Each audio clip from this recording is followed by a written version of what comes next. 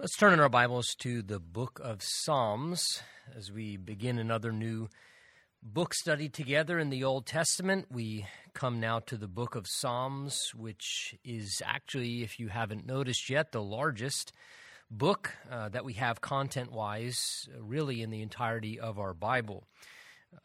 It gives to us really a tremendous focus, we'll see, on the subject of seeking God and just honest communication with God, direct speech, we'll see in prayer and worship and songs. The book of Psalms, of course, is another one of the what we call poetic books, a particular section of the Bible. We've looked at historical books. When we now look at Job and Psalms and Proverbs, Song of Solomon, these are what we refer to as poetic books. And again, keep in mind that Hebrew poetry is unlike English poetry that we know it in its form and style. It's not necessarily a poem of rhyming, kind of roses are red, violets are blue, what we typically think of when we think about poetry. Hebrew poetry is more a poetry of thought. It's a poetry of expression.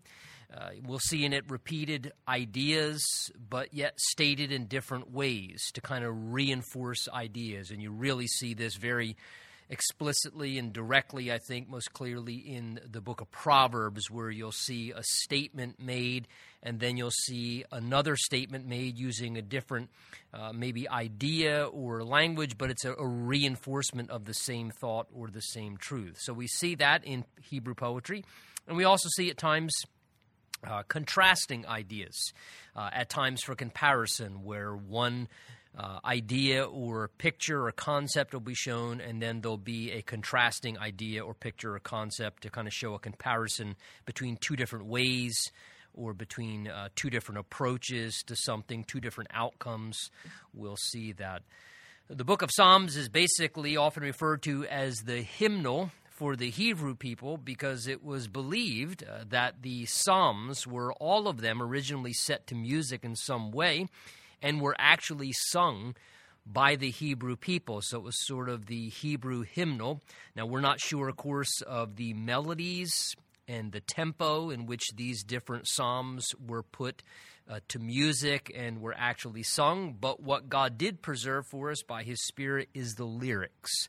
So we may not have all the melodies, we may not have all the tempo, but the Holy Spirit gave to us the lyrics, the content of these songs and poetic expressions that were put to song. And of course, some of them we know we do sing as songs. Some people have been able to pick up or maybe set their own melodies. And maybe through the ages, God gave us the freedom to be able to take these Spirit-inspired songs and different people who are gifted to be able to put their own tempo and melody to them to be able to sing them. Now, of course, we're going to see, if you're not already familiar, many of us are with the book of Psalms. It's quite a famous Bible book. It's a very, very relatable book because it is filled with personal but yet very Spirit-inspired expressions from the human heart regarding all the different experiences of life. I mean, there is a lot of human emotion conveyed in every different range of the spectrums throughout the Psalms. In some ways, that's one of the reasons why we connect with the book of Psalms so well, I think, as people, because you see everything from joy and excitement and enthusiasm to depression and discouragement and feeling downcast, like the writer is stuck in a pit in his life. You see fear and anxiety, and yet you see courage and confidence. And we see all these varied ranges of human emotion that we go through as people in our hearts and thoughts in our experiences of life. And there's lots of human emotion in every range that's expressed. And because of that, we can really connect with it. The writers reveal their thoughts and their feelings in very honest and vulnerable speech. And it's written really to describe, I think, by the Holy Spirit, all different types of situations and experiences of life that we face and we travel through as humans. And if there were a simple theme, it would probably simply be that life is hard, but God is good. Life is hard. Life has challenges. Life has hurts. Life has difficulties. Life has different seasons. Sometimes we walk through the valley of the shadow of death, Psalm 23. Other times God leads us in the green pastures. But as the word says, yea, though I walk through the valley of the shadow of death, thou art with me. Your rod and your staff, Lord, they comfort me. And surely goodness and mercy shall follow me all the days of my life, and I will dwell in the house of the Lord forever. So yes, life's hard, but yet God is good. And we all deal with different ranges of emotions and thoughts as people that we go through. And that's why I think we can come to the Psalms so often, because it is one of those Bible books that as we begin to read it, we just kind of resonate very quickly with, yes, that's exactly how I'm feeling, or I felt like that before, or I've experienced that before, or that's exactly what I'm experiencing right now, and we connect with it on such a personal level. And it teaches us really how to relate to God in humble honesty and sincere worship despite our circumstances. It's been referred to before as a diary of devotion, of directions for how to praise God. It's a manual, we'll see, on the value of worship and singing to God despite what we are going through. It teaches us of the importance of prayer and of communication with God and turning to God, seeking God, crying out to God in all things. And as again I said, we find it very relatable because of the genuine human expressions of struggle and emotion and prayer and praise. And it really teaches us, we'll see as well, a great amount of lessons about God's attributes, God's nature. We learn about the omnipotence of God, the omniscience of God, that he's all-knowing, he's all-powerful, that he's omnipresent. Again, think of Psalm 139 when we get there, quite a ways out, but all the different attributes of God's nature revealed in that psalm. And all throughout, we learn great, great lessons about God and about the ways that God works in and through all of our lives. So with that as sort of a backdrop, there'll be different types of psalms we'll look at. We'll talk about some of those different types of forms that we go through as we're seeing them together. But let's jump in, Psalm 1, and begin to look at some of these psalms together. Psalm 1 begins with really giving to us a contrast in Hebrew poetry between the godly man and the ungodly man, between the man who is blessed because he knows and serves God and includes God in his life and lets God rule over his life and the Word of God govern his life,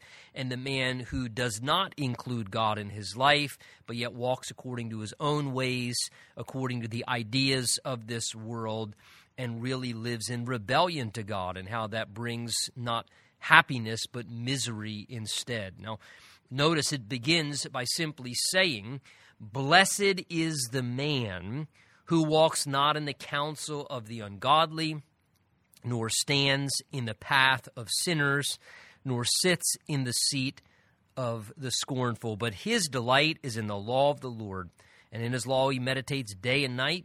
He shall be like a tree planted by the rivers of water that brings forth its fruit in season, whose leaf also shall not wither, and whatever he does shall prosper." So there's the godly man, the righteous man who is blessed.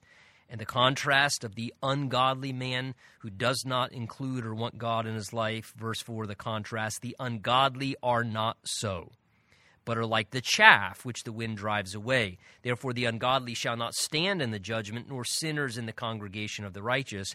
For the Lord knows the way of the righteous, but the way of the ungodly shall perish." So the first thing we see here in Psalm 1 is the writer, being led by the Holy Spirit, gives to us really God's instruction, you might say, for how to experience a blessed life. I mean, I don't know who wouldn't want or prefer to have a blessed life. It begins by saying, "Blessed is the man." Literally, that Hebrew term, blessed, literally means, "Oh, how happy is the man." That's the idea of the term blessed there. And the Hebrew that's used, in fact, it's actually in the plural form. It literally could be translated, "Happy, happy, happy is the man," or "Great is the happiness of the man." And then it gives to us really some explanation of how do we experience a blessed and a happy life. What does that include? Well, the writer tells us this is how to experience a happy and a blessed life if you want one, as a man, as a woman. He says, blessed or happy is that man who walks, first of all, not in the counsel of the ungodly. So notice the happy person, first of all, does not follow the advice or the input, it says, of the ungodly. That's idea of counsel. Those who are ungodly, that is, those who are without a relationship with God. Those who don't follow God, who don't include God in their lives, they may want to offer us counsel. They may give to us their input on matters about our lives.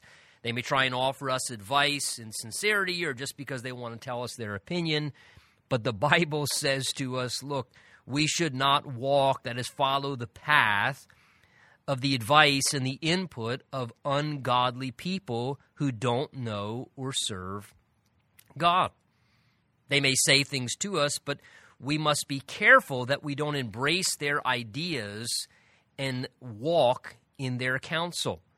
We should seek counsel from God himself. The Bible says that God is wonderful in counsel and excellent in guidance. The Word of God, Psalm 119, is going to speak about repeatedly, is our counselor. Again, the testimonies of the Lord, the precepts of the Lord, the truths of the Lord in the Scripture, they become our counselors. The Holy Spirit can give to us counsel as well through other people. But when we seek counsel, if we want to be happy and blessed, we need to avoid walking in the counsel or seeking counsel from the ungodly. Instead, we should seek counsel from God, from God's Word, and thirdly, from the godly, that is God's people, those who know God personally, who are in relationship with God, and also adhere in their own lives to the truth and the authority of God's Word. So if you want to have a happy and a blessed life, don't walk in the counsel of the ungodly, but instead follow, if anything, the counsel of God himself as he gives it to you by his Spirit, as God gives you counsel from his Word, or as God uses godly people to offer to you counsel. That's who we as God's people should be seeking counsel from and following that type of counsel.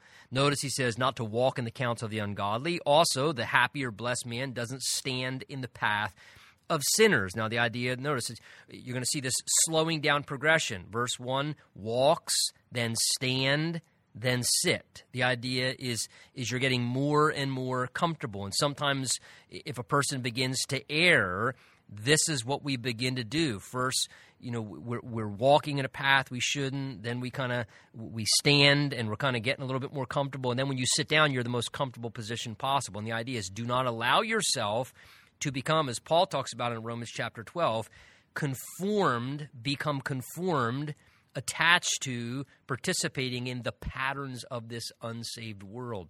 So we're not to walk in the counsel of the ungodly, nor are we to stand in the same path as sinners. That is, we're not to get comfortable standing in a sinful path or lifestyle. We may sin temporarily, but we should never stand for a life of ongoing sin.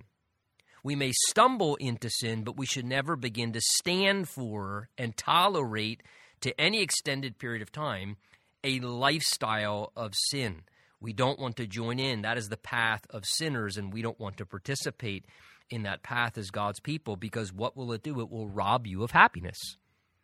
It will rob you of experiencing the blessed life that God wants to give to you. So the happy person avoids the pathway that sinful people travel on. They live differently. They live according to God's path, the way of the Lord. Nor do we sit in the seat of the scornful. Again, the scornful are those who mock, those who deride and speak hurtfully against God and his ways. Again, that we don't allow ourselves to participate in those things. But what do we do instead? Verse 2, we don't do the things mentioned in verse 1. That brings happiness and a blessed life, avoiding what's wrong. But then he speaks about doing certain things, and this is what brings a blessed and a happy life. The blessed man, the happy man, is someone, verse 2, whose delight, the word delight speaks of enjoyment, fulfillment. You may say, I find such, delight and fulfillment in my grandchildren. I find such pleasure or delight in doing this particular thing. Well, the Bible tells us, we're going to see Psalm 37, in fact, I believe that's where it is, delight yourself in the Lord. That is, we're to find delight and enjoyment, fulfillment and pleasure in the Lord and the things of the Lord. And here he speaks about finding delight, enjoyment, and pleasure, notice, in the law of the Lord. That is the word of God, in the law of the Lord. We should find our delight and fulfillment in God's word. And more than that, he says, in his law meditates day and night. So again, notice, we don't just read God's word academically. We don't just skim through it like an assignment for an academic class that we're taking. We don't just read it as a religious routine where we participate to check off the box, again, like a homework reading assignment as a part of a syllabus for a class that we're taking.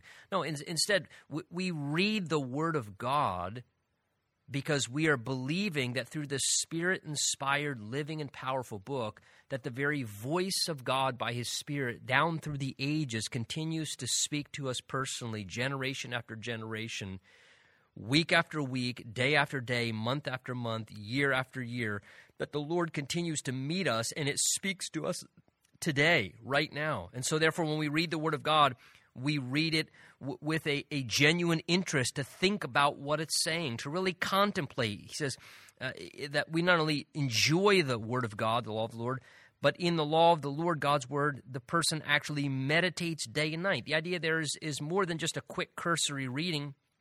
We actually ponder it. To meditate, not the idea of what we often think of Eastern versions of meditation where people kind of disconnect mentally. The biblical idea of meditation is the exact opposite, not disconnecting mentally, but actually engaging mentally and really thinking over, chewing upon, thinking over again and again, and really just pondering more deeply than just a quick surface thought what the Word of God is actually saying, and more than that, what it's actually saying to us, to where it actually becomes a part of our life. That Hebrew term meditate there is actually a term that was used to refer to a process where cows who have multiple stomachs in their digestive tract are known to basically chew up their food. They swallow it down into the first stomach chamber, and then they regurgitate it back up and chew on it again, and then swallow it back down into the next chamber. And this process goes on repeated times. It's often referred to as chewing the cud. The idea is they chew up the what they eat initially, they draw out what nutrients they can, they swallow it down, but then they bring it back up and they chew on the same thing again. And they try and get a little bit more out of it. Then they swallow it down and let it become a part of them to help their body. And then they bring it back up and they chew on it again. Well, this is the idea of meditating, the Hebrew idea that's used there for the Word of God. You just keep chewing on the Word of God. You just continue to think upon it. God, what are you really saying to me here? And it's amazing how as we really begin to do that, how God can reveal things to us. He can really communicate things to us. And when we really set our heart to enjoy the Word of God and meditate upon what the Scriptures say, and again, not just study them for academic facts and information, but really wanting to hear what God's saying to us, it's amazing the marvels of the things that God can begin to convey to our hearts in personal ways. I believe it was Warren Wiersbe who said, I certainly want to study my Bible in context, historically, and make sure I'm interpreting it accurately. But he said, by the same token, I always read my Bible in the present tense with my own heart. The idea is reading the Word of God, believing that there are truths and things that God is saying in each phrase and on those pages that are intended to speak directly into our lives today, and that we hear them. It's a promise, it's an encouragement, maybe a correction, an answer to something, or God may be directing us in relation to something we're seeking Him about, and we hear it as a word from the Lord, and then we just kind of meditate upon it. And day and night, we just kind of think it over. Boy, all the things we spend time thinking about and all the things we give our mental attention to, would to God, how much more blessed our lives would be if we'd spend more time day and night meditating on the law of the Lord, upon God's word, thinking about that over and over, rather than thinking about all the other things that we do that often just make us very unhappy. How much more happy and blessed perhaps might we be if we gave more meditation to the Word of God. So this is what the blessed life looks like. The man who delights in the law of the Lord, in his law he meditates day and night. And the Bible says the resulting outcome of doing these type of things, verse 1 and 2, he shall become like a tree. Now it's metaphorical here, an analogy. Like a tree planted by rivers of water, that brings forth fruit in its season, whose leaf shall not wither, and whatever he does shall prosper. So the picture here of the happy life, the blessed life, notice it's someone who is the result of having right relationship with God, of having a sincere dedication to the Word of God. That person avoiding the ways of sinners and ungodly people. As a result of doing those things, they end up having a very rooted and stable existence to their life. They become like a tree that's planted by rivers of water.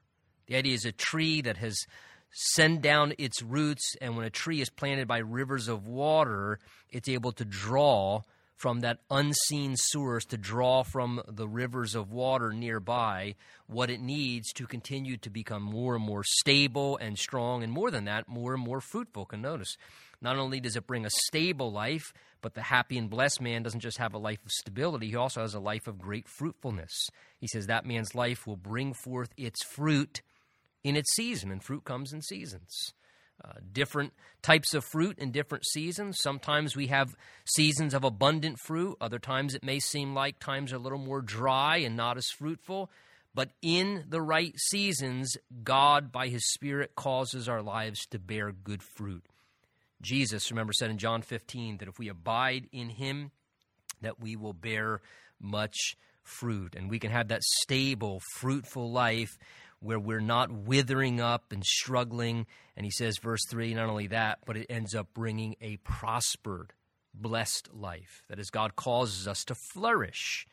Whatever He does shall prosper. That is, that the blessing of the Lord is upon the life of a person that lives like this.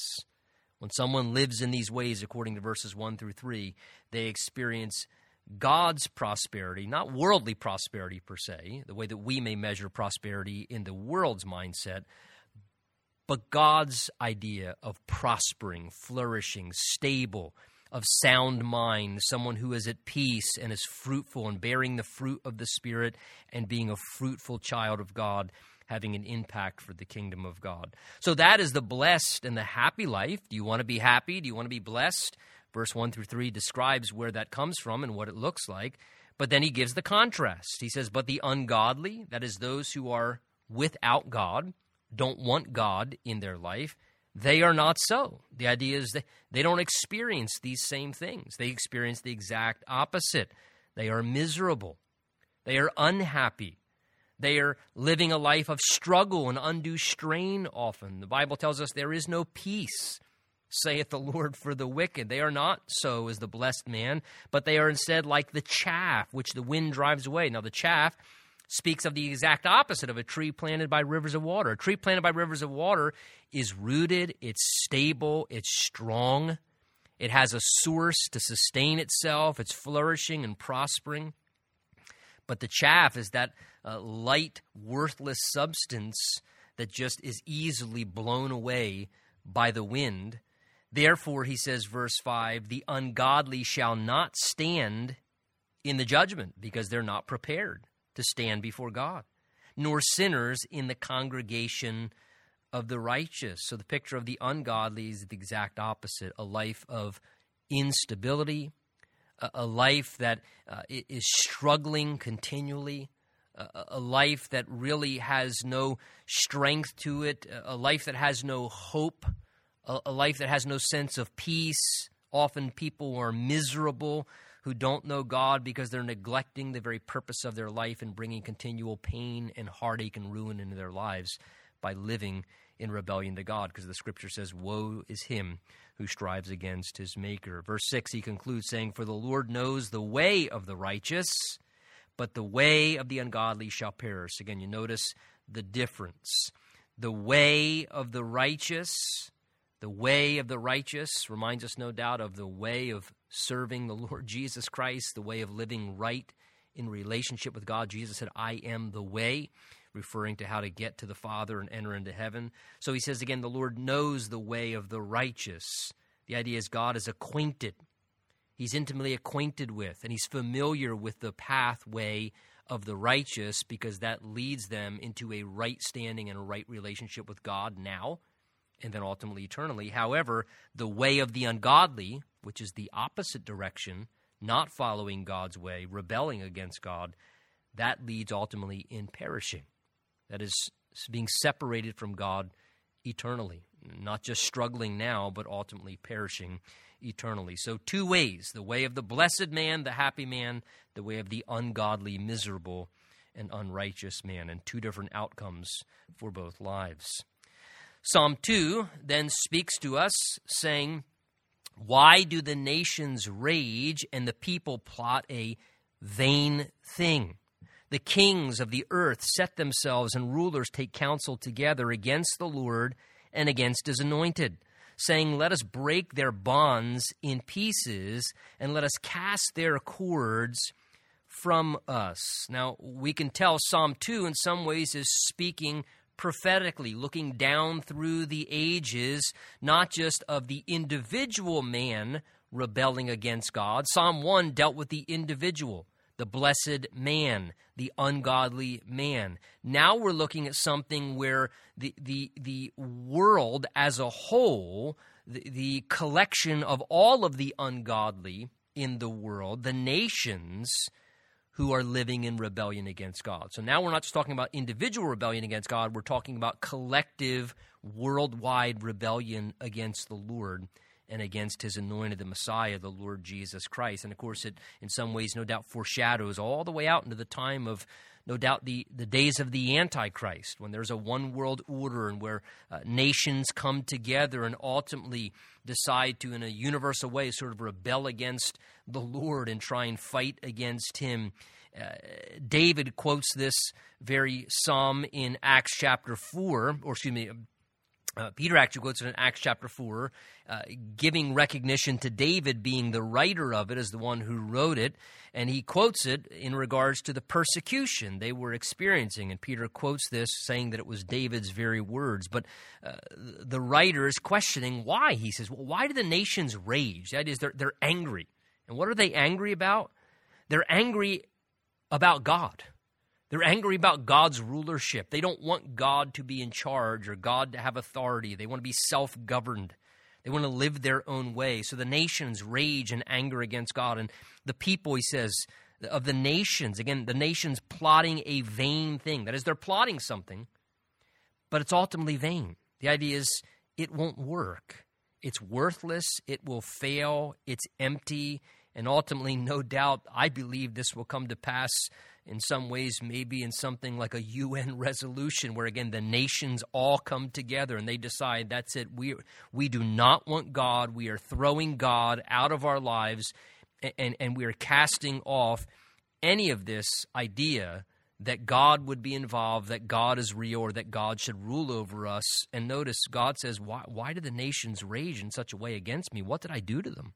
I've been nothing but a kind creator to them, taking care of them as they've rebelled against me. And why are they plotting this vain thing as if somehow it's going to work? As if ever it would work to ultimately fight against God. He says, the kings of the earth, notice, set themselves and rulers take counsel together. And this picture is no doubt what's going to happen, probably all the way down to the time where under the Antichrist and his leaders, the kings and rulers that he brings together to counsel, to ultimately rebel against the Lord Jesus Christ. Notice he says against the Lord, that's Yahweh, and against his anointed. That word anointed is the Hebrew term, the Messiah, the Mashiach, or in the Greek it becomes the Christos. It's a reference to the Christ.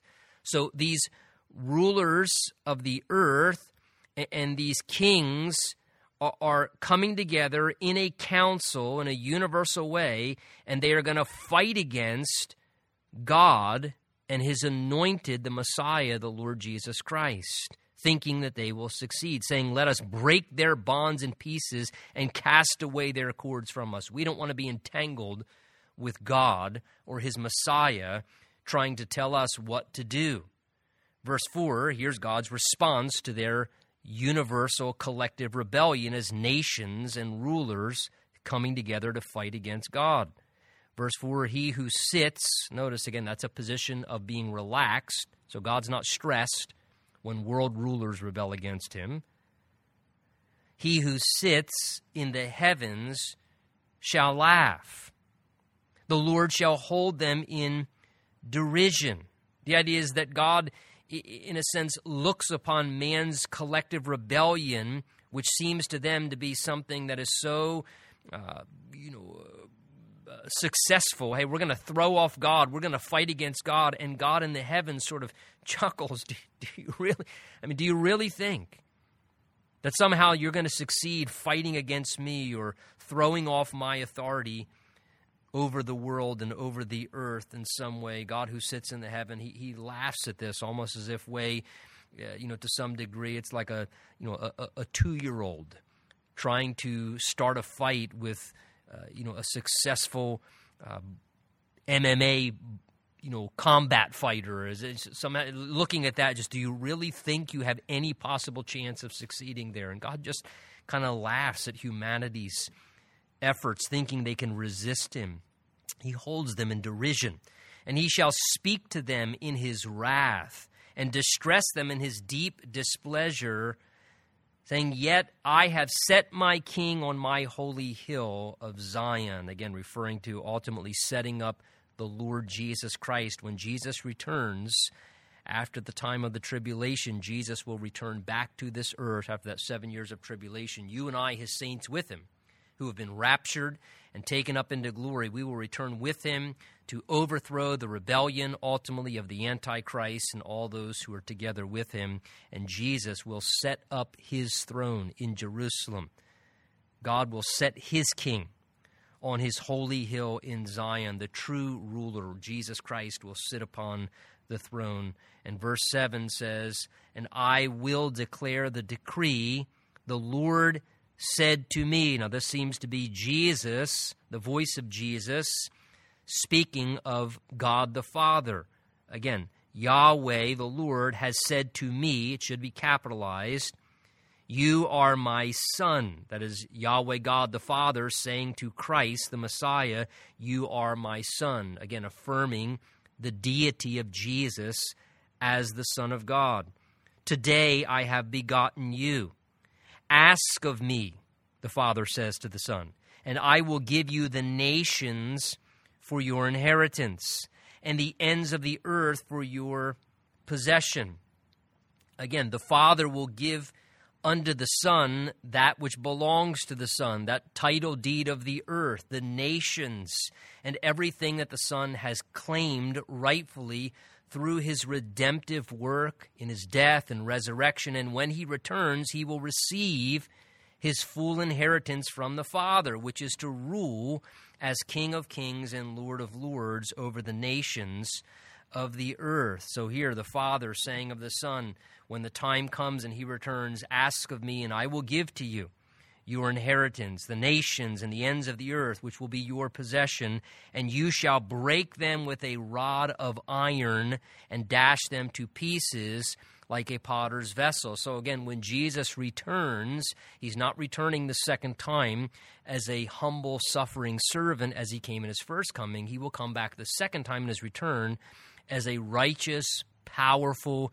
glorified king and victor. And he will rule with a rod of iron, the Bible says. Again, Jesus will be benevolent, but he will be a benevolent dictator. It will be the first right, proper, and healthy dictatorship when the Lord Jesus Christ, the glorified King, returns in all of his power and breaks the pride of man, deals with the rebellion of humanity once for all, breaking them like with a rod of iron and dashing to pieces like a potter's vessel the hardened hearts of men. Interesting, the Bible refers to our lives like pottery, and here dashing to pieces a potter's vessel, because the idea is those vessels of humanity have become hardened towards God, and Jesus will ultimately break the pride of those who sadly have lived in rebellion and turned against him as he comes back. And they're aligned there in the valley of Megiddo, thinking somehow they're going to overthrow Jesus as he comes forth, arriving in the eastern sky, and yet he's going to come back, and with a word, the Bible tells us in the book of Revelation, he will overthrow the armies of men and the Antichrist and false prophet and deal with them, making swift work of them, and then rule and reign in an enforced righteousness for 1,000 years upon the earth during the kingdom age. And it will be an enforced righteousness with the authority of Jesus Christ as king. Verse 10, the instruction, now therefore, he says, be wise, O kings, don't be foolish. Again, God takes no pleasure, the Bible says, in the death of the wicked. God doesn't want to see humanity behave foolishly. The Bible says the fool says in his heart, there is no God. Literally, the language is the fool says in his heart, no God. The fool says, no God. There is no God, or I don't want God. No to God in every way. I don't want God's involvement in my life. God says that is the most foolish mindset a human being could ever have. So here God says, please, be wise, O kings. Again, the wisest thing any national ruler, any king, any political ruler can do is acknowledge God. Acknowledge God as creator. Acknowledge God's authority. The Bible says, righteousness is what exalts a nation. Sin is a reproach to any people. Blessed, and oh, how happy is the nation whose God is the Lord. So he says, be wise, O kings, before Jesus returns in his power and glory, in judgment. Be instructed, you judges of the earth. Again, kings, judges, acknowledging the ultimate king, the ultimate judge. That is the best way to rule anyone. To rule with an understanding that there is a greater ruler who we should always take into consideration. His guidance, verse 11, serve the Lord with fear. Have a healthy fear and reverence of God. The Bible is going to tell us in Proverbs, the fear of the Lord is the beginning of wisdom, the beginning of having right knowledge about things. Have a healthy respect for God. That is the first step towards having healthy wisdom and making decisions. When you discount the fear of God and you have no fear of what's right in the sight of God, you have no basis for really proper reasoning. But when you do have a respect for God, and you want to make sure something is right and okay with God, and not just right and okay for you, or if you're a political leader, for your constituents and making people happy or vote for you again, but instead you say, I've got to do what's right in the sight. If you don't do that and you just disregard God to make people happy or do what you please, there's no basis for good reasoning anymore. All healthy reasoning goes out the window. So he says, be wise, O kings. Be instructed, you judges of the earth. Serve the Lord with fear and rejoice with trembling. He says, verse 12, kiss the Son, lest he become angry and you perish in the way. When his wrath is kindled but a little, blessed are those who put their trust in him. The idea of kiss the Son there, referring to the picture of kissing a ruler. Someone was a king or a ruler upon a throne, and you approach them to kiss their ring or to kiss their foot or whatever. That expression of a kiss was the acknowledgement or pledge of loyalty to them as your ruler. As you would kiss their foot or kiss their ring, that was an expression, I pledge to you my submission. I pledge to you my loyalty to your rulership over me as the rightful one in charge. And he says, look, this is the key. Get in right relationship with God now, before it's too late. Live in submission to the Lord now. Pledge your loyalty to King Jesus now before he returns. Better to be in right relationship with Jesus now, in a love relationship with him now as your Savior, than have him return and have to face him one day as your judge. And so he says, kiss the Son, lest he be angry. Avoid his wrath, lest you perish. For blessed are all those who put their trust in him. Again, the way to have a blessed life, to be in right relationship with the Lord, especially in regards to his return. Well, let's look at one more psalm together. Psalm 3, we have time to do one more.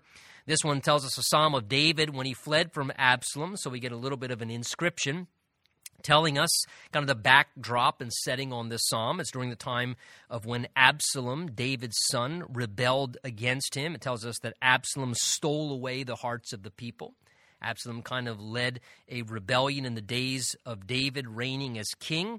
2 Samuel refers to these events where Absalom was kind of making David try and look bad before the people, and he was in an unhealthy way trying to steal people away from following David as their leader.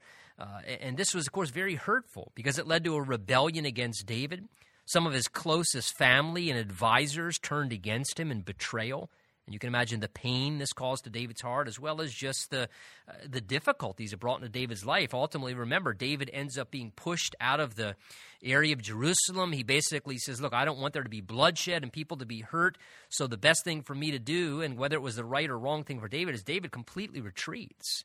Rather than fight and resist Absalom's rebellion, he just steps aside, completely trusts God's sovereignty, and says, look, I'm just going to depart then. And with a few people, he just kind of heads out of Jerusalem and disconnects because he doesn't want to see people suffer and get caught kind of in the crossfire of Absalom being a troublemaker. And so David, in this difficult time, penned this psalm. Again, the expressions, we start to see some of this now. I mentioned at the beginning of these expressions of human emotion and experiences with God through prayer and God working in the midst of the things we're dealing with and going through. Look what he says, verse 1. Lord, how they have increased who trouble me. Have you ever had people in your life who have given you trouble? Maybe you've gone through a time where it seems like, there's just more and more people who continue to bring more trouble into your life. They begin to cause problems and make life more difficult for you. He says, Lord, how they've increased who trouble me. Many, he says, again, not just one, many are they who are rising up against me. I feel like there are many people opposing me now, Lord, many people opposing you. Again, David was God's rightful king, his selected ruler, and he says, Lord, they're rising up against me and against you and your ways, and I feel like I have so many adversaries. And so many are against me. It felt like people are against you in your life, maybe just because you're trying to do what's right in the sight of the Lord. And people are troubling you, and they're against you just for trying to do what's right in the sight of the Lord. He says, many are saying of me, there is no help for him in God. Again, the idea, do you really think that God's going to do anything for you? Do you really think that God loves you or cares about you or is going to help you? And people were mocking and insulting David and saying that God wasn't going to come through. The idea is that it was a vain and worthless thing to trust God. Do you really think God's going to be able to help you in this situation? There's no help. And again, this is, I believe, what the lying voice of our enemy spiritually, the devil, does, is he wants to discourage us. And when we face something difficult, maybe some opposition in our life or spiritual warfare, maybe we're going through something that is threatening us genuinely, causing us to be afraid or intimidated, some experience or situation, and the doubtful thoughts begin to come into our mind where we start to feel helpless and hopeless. And the devil is whispering into our ear that nobody's going to help you in that situation. You're done. You're stuck. There's no help for you. You're never going to get to the other side of that. You're alone. You're isolated. There's no help. God's not going to come through for you. And the doubts and the despair begin to creep into our lives. But look what David did. He turned his eyes away from the things that were threatening him and the scary circumstances and the hard things he was facing, and he got his eyes on the Lord. And that's what we need to do when we're facing these type of situations and dealing with these types of feelings. He says, but you, O Lord, you are a shield for me. What does a shield do? It provides protection from harm. Notice, God doesn't just give us a shield. He becomes our shield. God himself, that's a pretty good shield. I don't think anybody's going to get through God. I don't think anybody's going to pass through God. If a big brother or a father protecting their child or a father protecting his family or a man protecting his wife is going to use himself and his body to shield from some attacker or some person coming after somebody they love, and they kind of get in between and they shield the person that they love. Well, look, this is the idea here. The Lord becomes our shield. I don't think anybody's going to get past our Father. I don't think anybody's going to get past Jesus that may be threatening us. He says, Lord, you are a shield for me. You are my glory, and you're the one who lifts up my head. I love that picture of the Lord, the lifter of our head. He says, I cried to the Lord with my voice, and he heard me from his holy hill. What a beautiful picture, crying out to the Lord. Look, that is what we need to do, folks, when we find ourselves experiencing spiritual attack, when we're dealing with adversaries, whether they're literal adversaries or just mental and emotional enemies of our soul, attacking us with thoughts, making us fearful, making us worried, making us feel threatened and intimidated, making us feel like it's helpless and hopeless. What we need to remember is the Lord is who shields us. He can shield us no matter how threatening something looks, no matter how intimidating something may be. The Lord can come in and shield us and guard us. And he is the one who, when we cry to him with our voice, he hears and he answers and he intervenes as our deliverer, as our helper, as our Savior, as the one who comes to our aid to rescue us in those times. And when we find ourselves down, David says, he is the one who is the lifter of my head. The picture there is someone, again, with their head down, and somebody coming along and putting their hand under their chin in gentle love and lifting up their head and saying, look, you keep your head up. You keep your head up.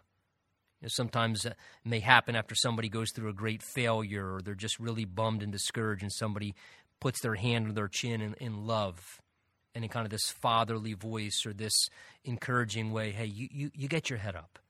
You don't let your head hang down. It's going to be okay. We're going to get through this, and you get your head up. And here, this is a beautiful picture. God in all of his power, but yet also God in all of his personalness and tenderness, lovingly putting his hand under our chin. He's the lifter of our head. And how many times has the Lord done that on occasion in our lives? He can show his great power, but yet in such a personal way when we're so discouraged or downcast and no one else can lift us up. The Lord lifts up our head and gets our eyes back on him and on what's right rather than what we're struggling with. David says, amidst all these things, and though my life was being threatened and people were chasing me and trying to harm me, he says, however, look, God gave him peace in the midst of it. He said, I lay down and slept. David, how did you sleep in the midst of those things? All these problems, you got family problems, you got work problems, you got circumstance problems, the throne, things are threatened, the economy, the everything's falling apart. David, you should be struggling with anxiety. What did you have to take before you went to bed to be able to sleep? How many pills did it take? David says, all it took was prayer. He says there, the Lord is my shield, and I cried out to him with my voice, and I know that he heard me. I gave my care to God. I know that it'll come through because he's come through before. And therefore, he said, after I prayed and cried out to the Lord, God gave me peace. And I was able to lay down. And I slept, he says. And I awoke. And why? For the Lord sustained me. And I will not be afraid of 10,000s of people, David says. Not because David could do anything, but because he knew what God could do. And now his eyes were on the Lord. He was believing in the power of God, the greatness of God, the protection of God, the help of God. And this flooded his soul, his heart, and his mind with peace. So he said, I'm not going to live in chronic fear. I'm not going to be panicked. I'm not going to live in continuous anxiety, terrified and always worried and what if and what if and what if and what if. David said, no, I won't be afraid of 10,000 people, though they set themselves against me, because the Lord is for me. And the Lord loves me, and the Lord is with me, and my God has all power. And so he says, I laid down and I slept, and the Lord is who sustained me. I love how in verse 5 he speaks of laying down, sleeping, and then waking up because the Lord sustained him. I mean, just think about that simple reality. We close our eyes and go to sleep at night.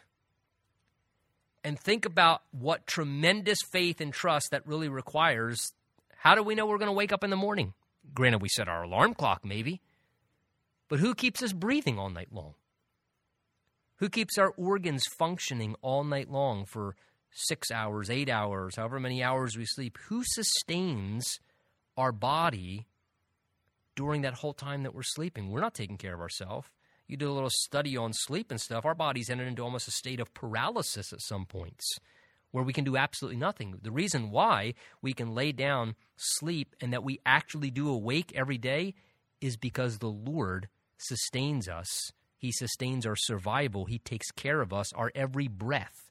Each breath for those 6, 7, 8 hours, God gave us each breath. God kept our heart beating. God kept our systems in our body working. God protects us and preserves us. God protected attackers from coming in and killing or murdering David because the Lord sustained him when he could do absolutely humanly nothing to help himself. He was completely helpless, but he knew that God was his helper. And everything that they were trying to tell him to discourage him, there was no help in God. David says, I laid down, slept, and I awoke because the Lord sustained me. The reality is, only God can help me. But I so trust in God's help, I was able to rest. And the greatest illustration in some ways was just that night of sleep, day after day. And think about that, how the Lord is our sustainer. Each day when we sleep, we prove that very reality. So he says, verse 7, arise, O Lord, and save me, O my God. For you have struck, look at the language again, you have struck all my enemies on the cheekbone. God, you punch my enemies in the jaw. You break their teeth for me, God. You've broken the teeth of the ungodly. So David says, God, because you take care of my enemies for me, I won't be afraid. Arise, come to my aid, O God.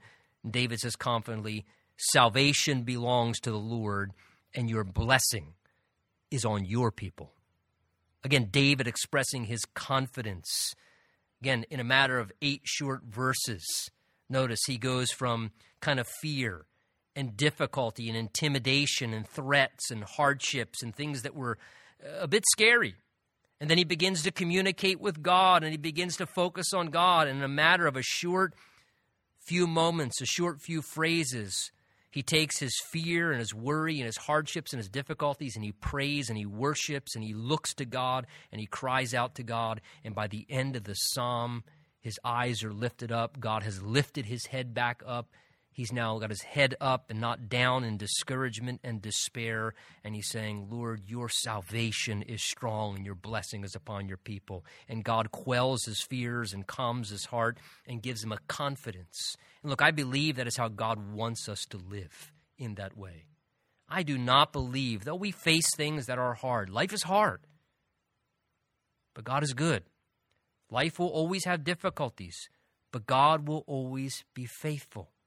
And we will go through things that will intimidate us and make us fearful, but God does not want his people, his children, to become consumed with fear and crippled by panic, but to know that our God is our defender and our protector and our sustainer.